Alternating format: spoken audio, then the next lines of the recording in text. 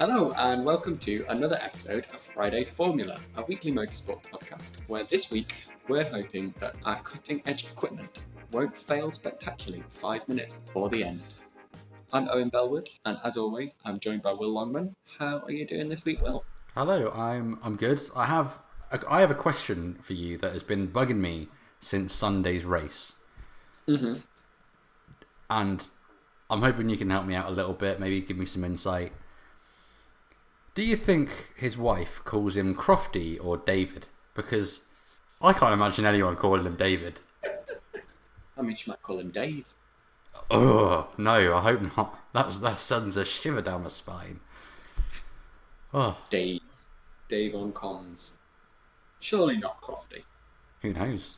He is definitely called Crofty a lot more than he's called David. They don't even introduce him as like David Croft. It's Crofty. Yeah, Crofty in the comms box. I had to look up if his name was definitely David because it didn't sound right when I said it out loud. It's really been puzzling me, but I think he did a great job on Sunday, given the craziness of the Azerbaijan Grand Prix, which I'm going to say we kind of predicted last week. Yeah, we did. Well, we predicted madness. We were not very good at predicting the winner, though.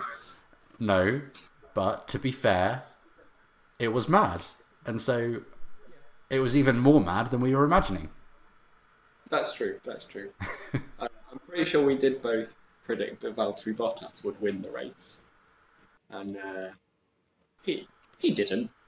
Is the polite way to put it. Yeah, that's more than polite. But well, do you want to kick us off then with the story of the weekend, and we can take our way through it and see how much Valtteri Bottas's weekend crops up in our conversation. So, Formula One returned to the streets of Baku at the weekend just gone after taking a year off, and as we alluded to in last week's episode, it is usually quite a spicy race with a fair bit of action, and this weekend did not disappoint. The race kicked off on Sunday with Charles Leclerc taking his second successive pole position. How excited were you to see him at the front again? Buzzing. It's great, isn't it? Like, it now I'm kind of glad that he didn't keep that pole in Monaco because he might have just got swallowed up as he did eventually in Azerbaijan. But there's definitely some pace there. I think some drivers in Q3 might save themselves for that final run. Don't, because you don't know when Yuki Tsunoda might find himself in the wall. You need to really bank a quick lap rather than a safe lap, in that first run, and that's what Charles has done pretty consistently. Well, that was kind of the message throughout qualifying, wasn't it? Because we had, was it 4 red flags in the end across all 3 qualifying sessions, which is not something I've ever seen before. No, it's record equaling, I think, with Hungary a few years ago. Yeah, it was a bit of a mess, wasn't it? I was almost kind of halfway through the race wondering where are all the drivers from yesterday, because there's, nowhere near it. They're actually keeping it on the track. No, exactly. But because of the madness, it meant that we had like Lance Stroll starting at the back. He was joined by Antonio Giovinazzi on the last row. So we had a few drivers out of position. And then when the race kicked off, have you seen the Formula One's roundup of the top onboards? I skimmed through it earlier, yeah. Yeah, there's some nice shots of people like Lance and Antonio dicing through the pack on the opening lap. So they had a great start. Unfortunately, despite starting on pole, Charles Leclerc, his opening few laps weren't quite as successful, were they? No, but better than Carlos Sainz, his teammate, who had a bit of a moment at the same place he had a moment in qualifying, I think, didn't he? In qualifying it was like turn 3 or 4, and in the race it was down near turn 12, wasn't it, just before the Old Town section. Didn't seem to be as on it as he has been in previous weekends, especially, let's say, Monaco, where he got on the podium, is he? Yeah, he definitely seemed to be a little bit spooked, maybe, just kind of breaking a bit off, and he had quite a few lockups throughout the whole race, really, which was a little bit of a change in fortunes for the cars we've seen recently. Yeah, Charles had a big lock-up after the restart as well, and if only they had some kind of system that heated the tyres at the front through the brakes, that would be... That could really save their fortunes. So yeah, the first few laps of the race, Lewis did manage to make it past Charles, and then he was closely followed by the two Red Bulls of Max and Sergio Perez after they both made it past Charles as well. And everything sort of looked as if it was sort of slotting into place for the kind of result and format that we're used to. But then things started to spice up a bit when Lewis went into the pits on lap 11 or lap 12, I think it was. So he was in the box, and then Pierre Gasly came in just after, so he got held for an extra sort of 1 or 2 seconds, which then, after everyone had done their pit stops, it meant that Lewis was behind Max and Perez. So we were looking, if everything stayed as it was, we were looking at the first Red Bull 1-2. There was even a chance, we've spoken about Perez's tyre management this season already, where he's done, godly stints on certain tyres. And he did the same, and could have even jumped Max in the pits, had it not been for an uncharacteristic slow stop from the Red Bull team, which makes you wonder if that was, fate or otherwise. But he did slot into second and managed to keep Lewis behind him for a long time, a really long time. He did a really good job. Yeah, I was very impressed by Sergio this weekend. He did exactly what was needed. He qualified in last 6th, I think it was, and within the first few laps he passed everyone to get into that rear gunner position to hold the fort for anything that might come up against Max, and he meant that they got that defence and they could have played different strategies if and when they needed to. And you have to wonder if there was a benefit for Perez to Charles starting on pole, because it meant that Max and Lewis were going to be going a little bit slower than they might have done if they had clear air in front of them. And kind of as they were passing Charles, Perez was managing to catch up to them. So maybe a little bit of fortune there. But after we'd seen the slight misfortune in Lewis's pit stop and what that meant, it kind of, the race sort of slowed a bit. And I ended up watching it a bit later than it was on. And I'd had a few people messaging me saying, it's amazing! So then for sort of that 15 or so laps when not what was happening, I was just like, what's everyone on about? Why has it got this reputation of the best race? You've been absolutely catfished. It's like, I could have gone out for breakfast at this rate. But aren't you glad you didn't? Exactly, because on lap 31, all hell broke loose and it was anyone's game. Well, when Lance Stroll's out of the game, who knows what could happen. So, yeah, Lance Stroll had a tyre failure, bashed into the wall. I think his catchphrase is fast becoming, I got a puncture. He seems to always come across with that little radio.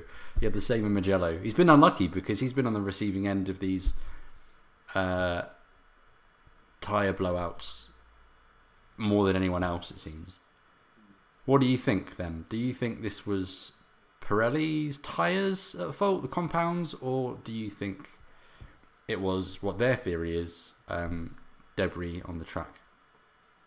Yeah, I'm really not sure, because if it was just that one, then you could have been like, oh yeah, sure, there could have been a bit of debris, because the commentary team were saying quite a lot over the weekend that because it was so windy, as well as like race debris, stuff was blowing onto the circuit, so there'd been like a few branches and like bits of rubbish and things like that. So you could sort of see that hitting a branch might damage the integrity of the tyre. So if it had been the case that it was just him that it happened to, then I kind of maybe would have come down on Pirelli's side and been like, oh yeah, maybe. But the fact that it was on the fastest bit of the circuit, the fastest 36% of the circuit, and that there hadn't really been any incidents in that area up to that point for there to be a sharp bit of carbon fibre or something waiting to poke a hole in his tyre. It does make it seem a little bit more like it's a compound failure rather than anything on his part. Well, they were talking at the beginning of the race. I think at turn 14, Charles cut the corner to avoid a branch. An overhanging tree had dropped a branch. So there were some extenuating factors that could have played their part. Yeah, there weren't any crashes, so it was unlikely to be anything off a car.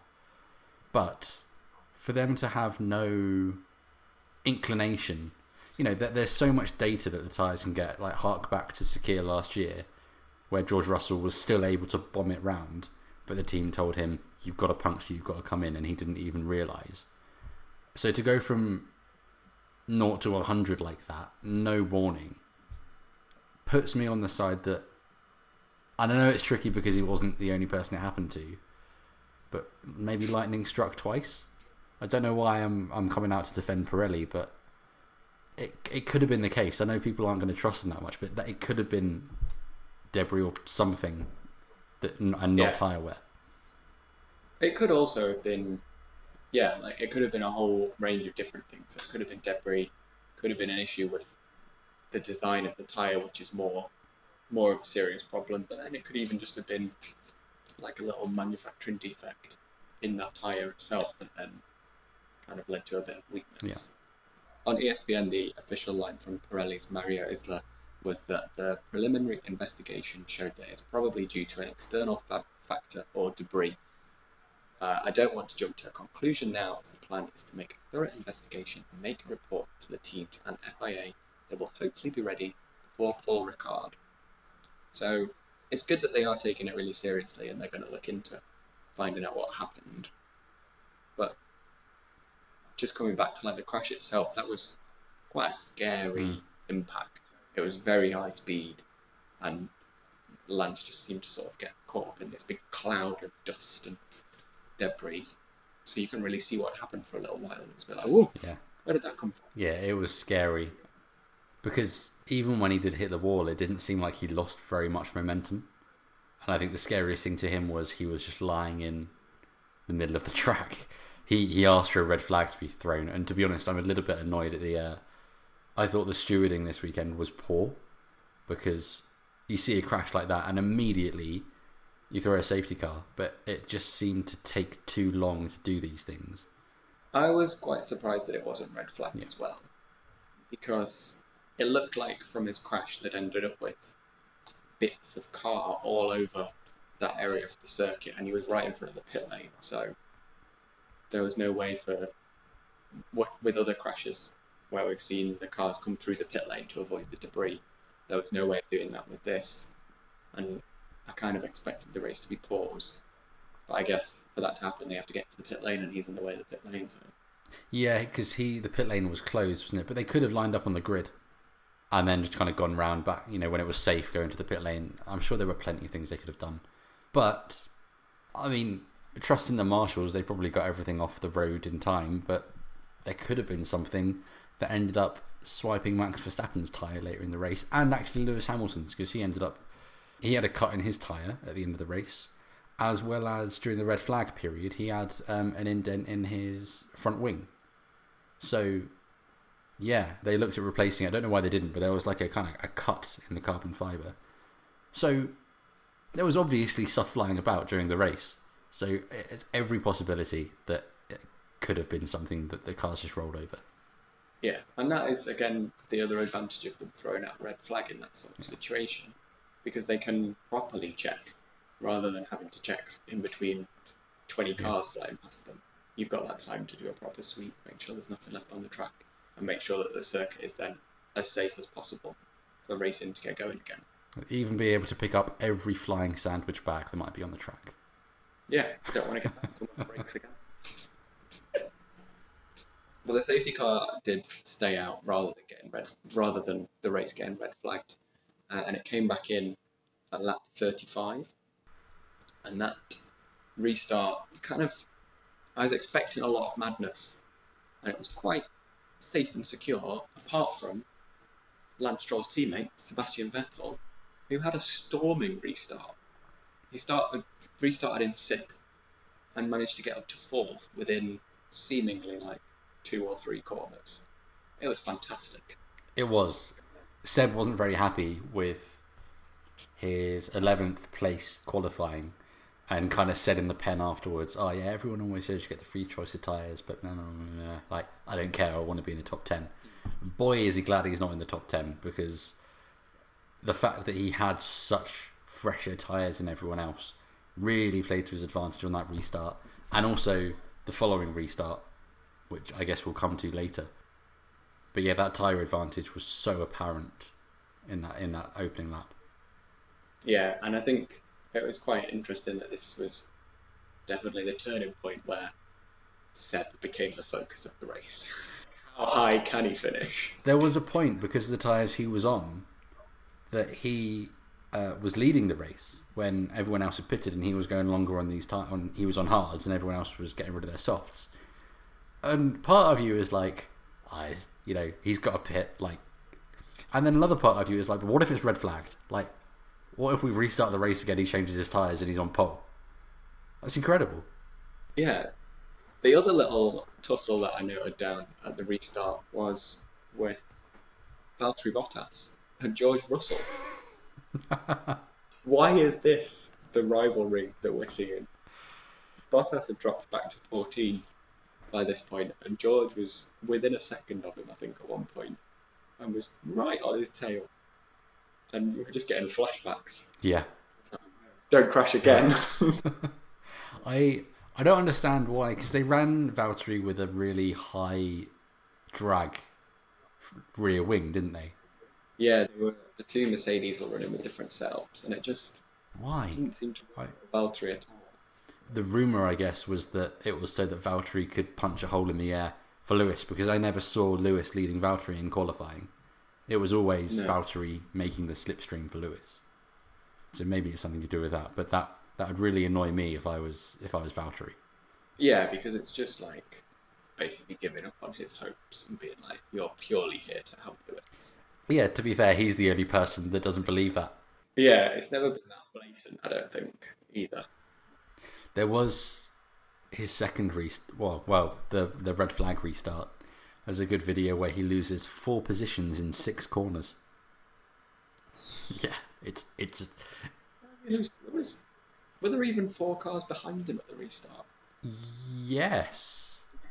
A couple of Alphas. I think Alonso, maybe. I can't remember. But we're not at the restart just yet. The safety car came in at lap 35. We had a few laps of nice tussles, and by this point, Max and Sergio were just owning the front. They'd got it pinned down. It was theirs to win. Well, it was Red Bull's to win. But then on lap 46, we had the biggest upset of the race. Well, you're rubbing your hands there. Do you wanna talk us through what happened? He crashed. Yeah, well, Max was like 6-8 seconds in front of Sergio in second, and he crashed. His left rear tyre blew up just like Lance's did, and he was lucky to veer to the right hand side from not the left towards the pit lane. I had a big old shunt and wasn't very happy about it. No, it was a little bit further down the straight, so I've not seen the speed, but his looked a lot faster than Lance's crash. In theory, he should have been, because he would have just been preparing to brake, wouldn't he? But he was lucky to go to the right hand side, because if he had gone to the left, that is where the wall for the pit lane comes in. So if he had just veered the other way, he would have just lost all momentum in kind of one big hit, and that could have been a lot worse than what it was. Yeah, there was a video Nico Rosberg did just before the race where he was doing a lap on one of the Formula One games, and he said that is one of the scariest points on the calendar, because you just go in 300 kilometers an hour or something, and you've just got this pretty much wall head on in front of you, that if you make a mistake, that's going to be a huge accident. When I'm playing the game, I often try and get a car to overtake me on the left hand side there, so I can do like a little Mazepin and try and get them into the wall and bring out a safety car. And that is why you're not a Formula One. So when Max hit the wall, apparently the Red Bull sporting director, Jonathan Wheatley, did radio the FIA straight away and ask for a red flag. But supposedly this was because they were worried about further tyre failures, because they were thinking that it was due to the compound just giving up, and there was a few other people on quite old tyres, and they didn't want anyone else to not be able to pit for new tyres and their tyres fail, causing further disruption down the line. Yeah, I think it's quite noble of him. He said because they had no warning. But there were also... This is the other argument against it being a Pirelli compound problem. There were plenty of other cars that had done longer stints on that tyre, including, I think, Sebastian Vettel. And they had no warning. So there's that. The other thing is just before, the lap before this happened, F1 threw up the AWS tyre graphic. Why didn't that tell us anything? Surely we should have known this was coming. Yeah, that graphic, eh? But I do have a question for you. Oh no. By this point in the race, we've done 46 out of 51 laps, which is equivalent to 90.2% of the race distance. Do you think it was right to red flag and then restart for 3 laps? Or do you think the race should have been called there and Max should have had the win? No, there's no reason to stop the race. I think it happens with red flag periods when we talk about rain. So like Malaysia 2009, I think, when Jenson Button won a half points race, that didn't restart because the rain was awful. But there are 2 constraints to a race: the number of laps or the time elapsed. And if you've not got to either of them, then it's kind of the obligation and the duty to get as close as you can to them. And it wasn't unsafe to start, so yeah, I think we should stop all races 2 laps before the end and start them again. It was great. But what about the people that say because it was the tyre bursting and it was not really any mistake of Max after having held on to the lead for 46 laps or whatever it was? It wasn't fair for him to have that win taken away from him through no fault of his own. But that's the thing as well, isn't it? If the red flag comes out, they normally count back a lap to get the result, to which Max Verstappen was winning. So Max Verstappen, it's the same situation you had with Charles taking pole in Monaco. Max would have crashed and won the race. And yeah, it might have not been his fault because it's the tyre, but what if it was his fault? And what if it was a driver error? He goes into the wall, crashes, and you're like, oh, there's only 2 laps left, let's not start it, count back a lap. Max is the winner. How's that fair? He didn't finish the race. Yeah, I guess at that point you've not had a chance to analyse all the data and figure out what it is that's caused it. So it could, if they're doing this report, it could come out next week that it was to do with Max. It probably wasn't, but you never know. And then if we've given him the win, you then might have to take it away from him, and you've got all this extra admin.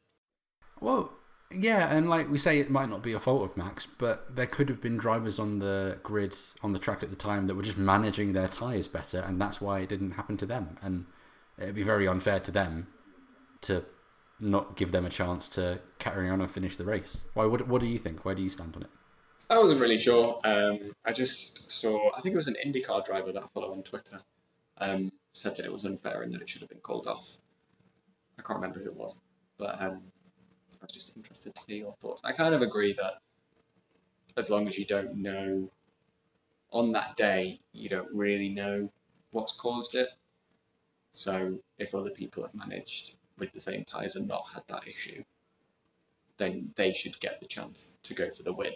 And also, if it hadn't happened, then we wouldn't have got the fantastic 2 laps that followed. Oh, it was so good. It was so good, wasn't it? So we had a few laps under the safety car, and then it was red flagged. So we ended up with a second parade lap and then 2 laps of racing, which was a pretty good argument for sprint racing, I reckon. Yeah, it was brilliant, wasn't it? That's something we've done our sprint race conversation, and one of the things I don't think we factored in is how much is at stake in so few laps. Like all the drivers actually have a chance to go for it. Like look at Alonso, made up a few places and narrowly missed out. Did he come 5th or 6th? 6th, I think. But that's jumping ahead because straight off the line there was drama. Yeah, so the lights started lighting up, and Lewis Hamilton was sat there with, there's no other way to put it, smoke billowing out of his brakes. it looked like too much smoke. Do you think he questioned it at the time? Like, what the hell's going on here? I think we've seen it quite a few times.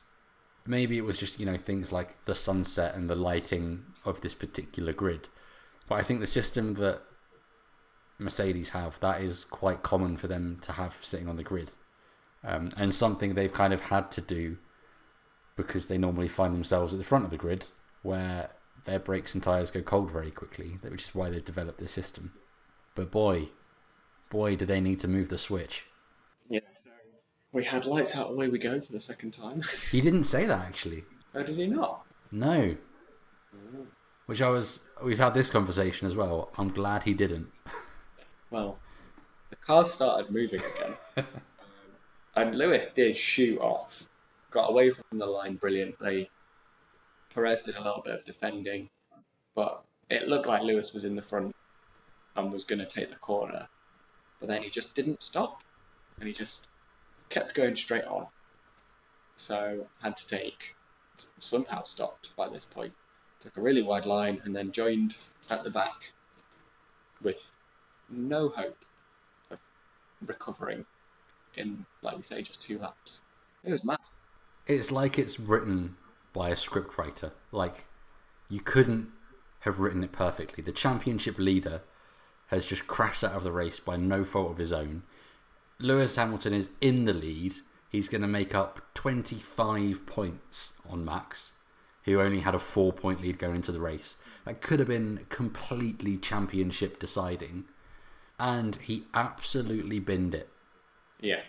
So he supposedly knocked this magic switch, which it looked like it just turned his brakes off. I assume it does something else, but that's what it looked like. Did you hear, I think it was Anthony Davidson explain what the brake magic button does?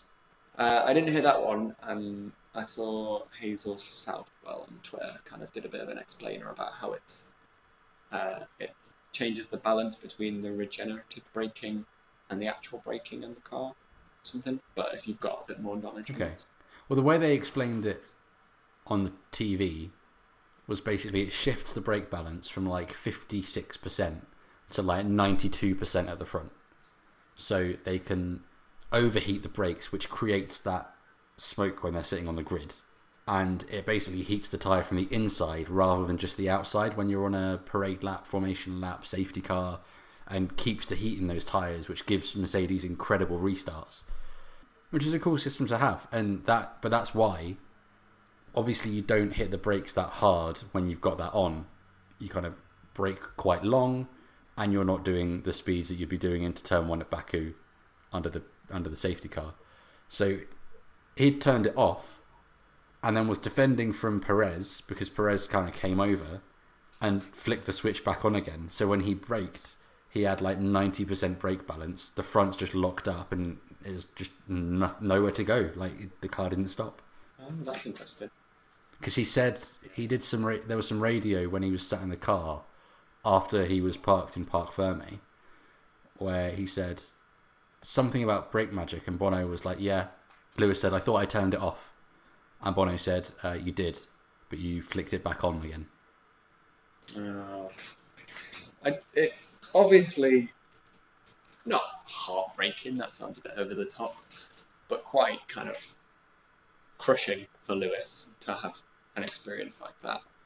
But I also find these sort of moments really interesting, because if this hadn't happened, like 90% of Formula One fans would have no idea what brake magic is. And we wouldn't have heard of it. It'd just be one of these like secretive devices that Mercedes has developed. So I quite like it when these things come to light and you can find out about these really creative ways that the teams are improving themselves. And like Mercedes used to being in the front, maybe not having the temperature in the brakes, so they've come up with this system to get the temperature in the brakes. That's super clever and quite admirable.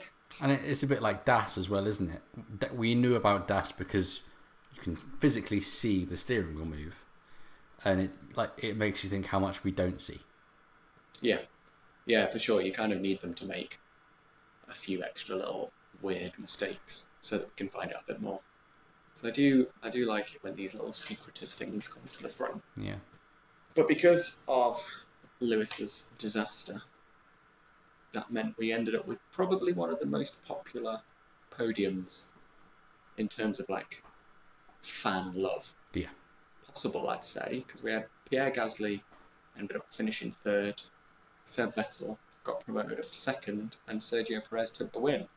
And everyone on that podium looked so unbelievably excited. Well, from the second start, Perez and Vettel had it pretty easy because, Perez went off into the distance because he was a lot quicker than the Aston Martin. A byproduct of Seb not making Q3 meant that when everyone moved on to the soft tyres, he was one of the only people that had a new set of soft tyres. So again, a good reason to come into Q2. But Gasly really had to work to fend off Charles. But the fact that he was overtaken and then re-overtook Charles on the same straight, you don't see stuff like that. We don't need the 2020 run rules. This is great. It works fine. It works fine in Baku. We'll just race there forever. Yeah, I was super impressed with the way Pierre just stayed calm and kept focusing and third is mine, and having that point. It was great. And it means that he's now finished first, second and third. Yes. Which is excellent. I like the symmetry there. And there's a mind-blowing statistic about Sergio Perez. He is the only driver in the hybrid era to win a race with two different teams. It's insane, isn't it? Yeah. And you kind of find yourself thinking, that's ridiculous, why the hell's that happened? But then, apart from Daniel Ricciardo, not many drivers have changed teams in the hybrid era. No. And that's just how dominant the dominant teams have been. Yeah. Hopefully, maybe Seb can do it this year. Or Daniel. Yeah. I feel like there's more chance of Seb for some reason. But the McLaren's very racing, so maybe both of them. Maybe by the end of the year we'll have 3 drivers that have 2 wins. What a season. So, we spoke about the 2017 race last week. Where does the 2021 Azerbaijan Grand Prix compare? Which is better? Oh, 100% 2017. Okay, yeah, fair enough. This race was good, but it wasn't as consistently exciting and unpredictable. It had 2 moments of madness that meant there was about 6 mad laps. But then those 2 moments of madness, I think, outweigh anything that happened in 2017, given their significance on the rest of the season. Yeah, that's true. If Lance Stroll crashing because of a tyre failure is nothing. It doesn't mean anything. It's sad for him, but it's fine. It happening to Max Verstappen 6 seconds out in the lead, that's huge. Yeah, but then because Lewis also messed up, the impact on the championship is kind of nullified. That's true, but then I would argue that it's just an extra layer because everyone expected him to finish that race at least 18 points in the bag on Max. And he made a rare mistake that he never makes. Yeah, I'm not saying it was a bad race. Just think, in terms of enjoyment over a 2-hour period, 2017 has it in the back. If we could have a race that was the craziness of the first half of 2017 and then the craziness of the second half of Sunday's race in one Grand Prix, it would be too much. It would be too much. But that's kind of our overview of the race. The only thing that remains is to do our 1-sentence reviews. Yes, and we will start with the championship leaders, who are still Red Bull Racing. For Red Bull Racing, I have said, tyre woes took away a terrific 1-2. Just behind Red Bull is Mercedes. How have you described their race? I have got dark magic at work at the Silver Arrows. In third place, we have Ferrari. For the Scuderia, I have said, qualifying form let down by struggling race pace. Closely behind Ferrari is McLaren. How have you described their weekend? For McLaren, I've just put expected to see them picking up the scraps. In 5th place, we have AlphaTauri. I've said Pierre's perfect podium leads double points finish. Just behind AlphaTauri is Aston Martin Racing. And I have put Seb shines as Stroll rolls with tyre woes. Next, we have Alpine F1 team. I've just said reliability issues can't take away from Fernando's solid performance. Just behind Alpine, we come to Alfa Romeo Racing. Anonymous weekend except Antonio's opening lap. Incredibly, in 9th place, I believe we have Haas F1 team. For Haas, I have said 13th place for Mick pulls Haas off the bottom, because that's what's happened. Which sadly means that last place, in 10th, is Williams. How have you described their weekend?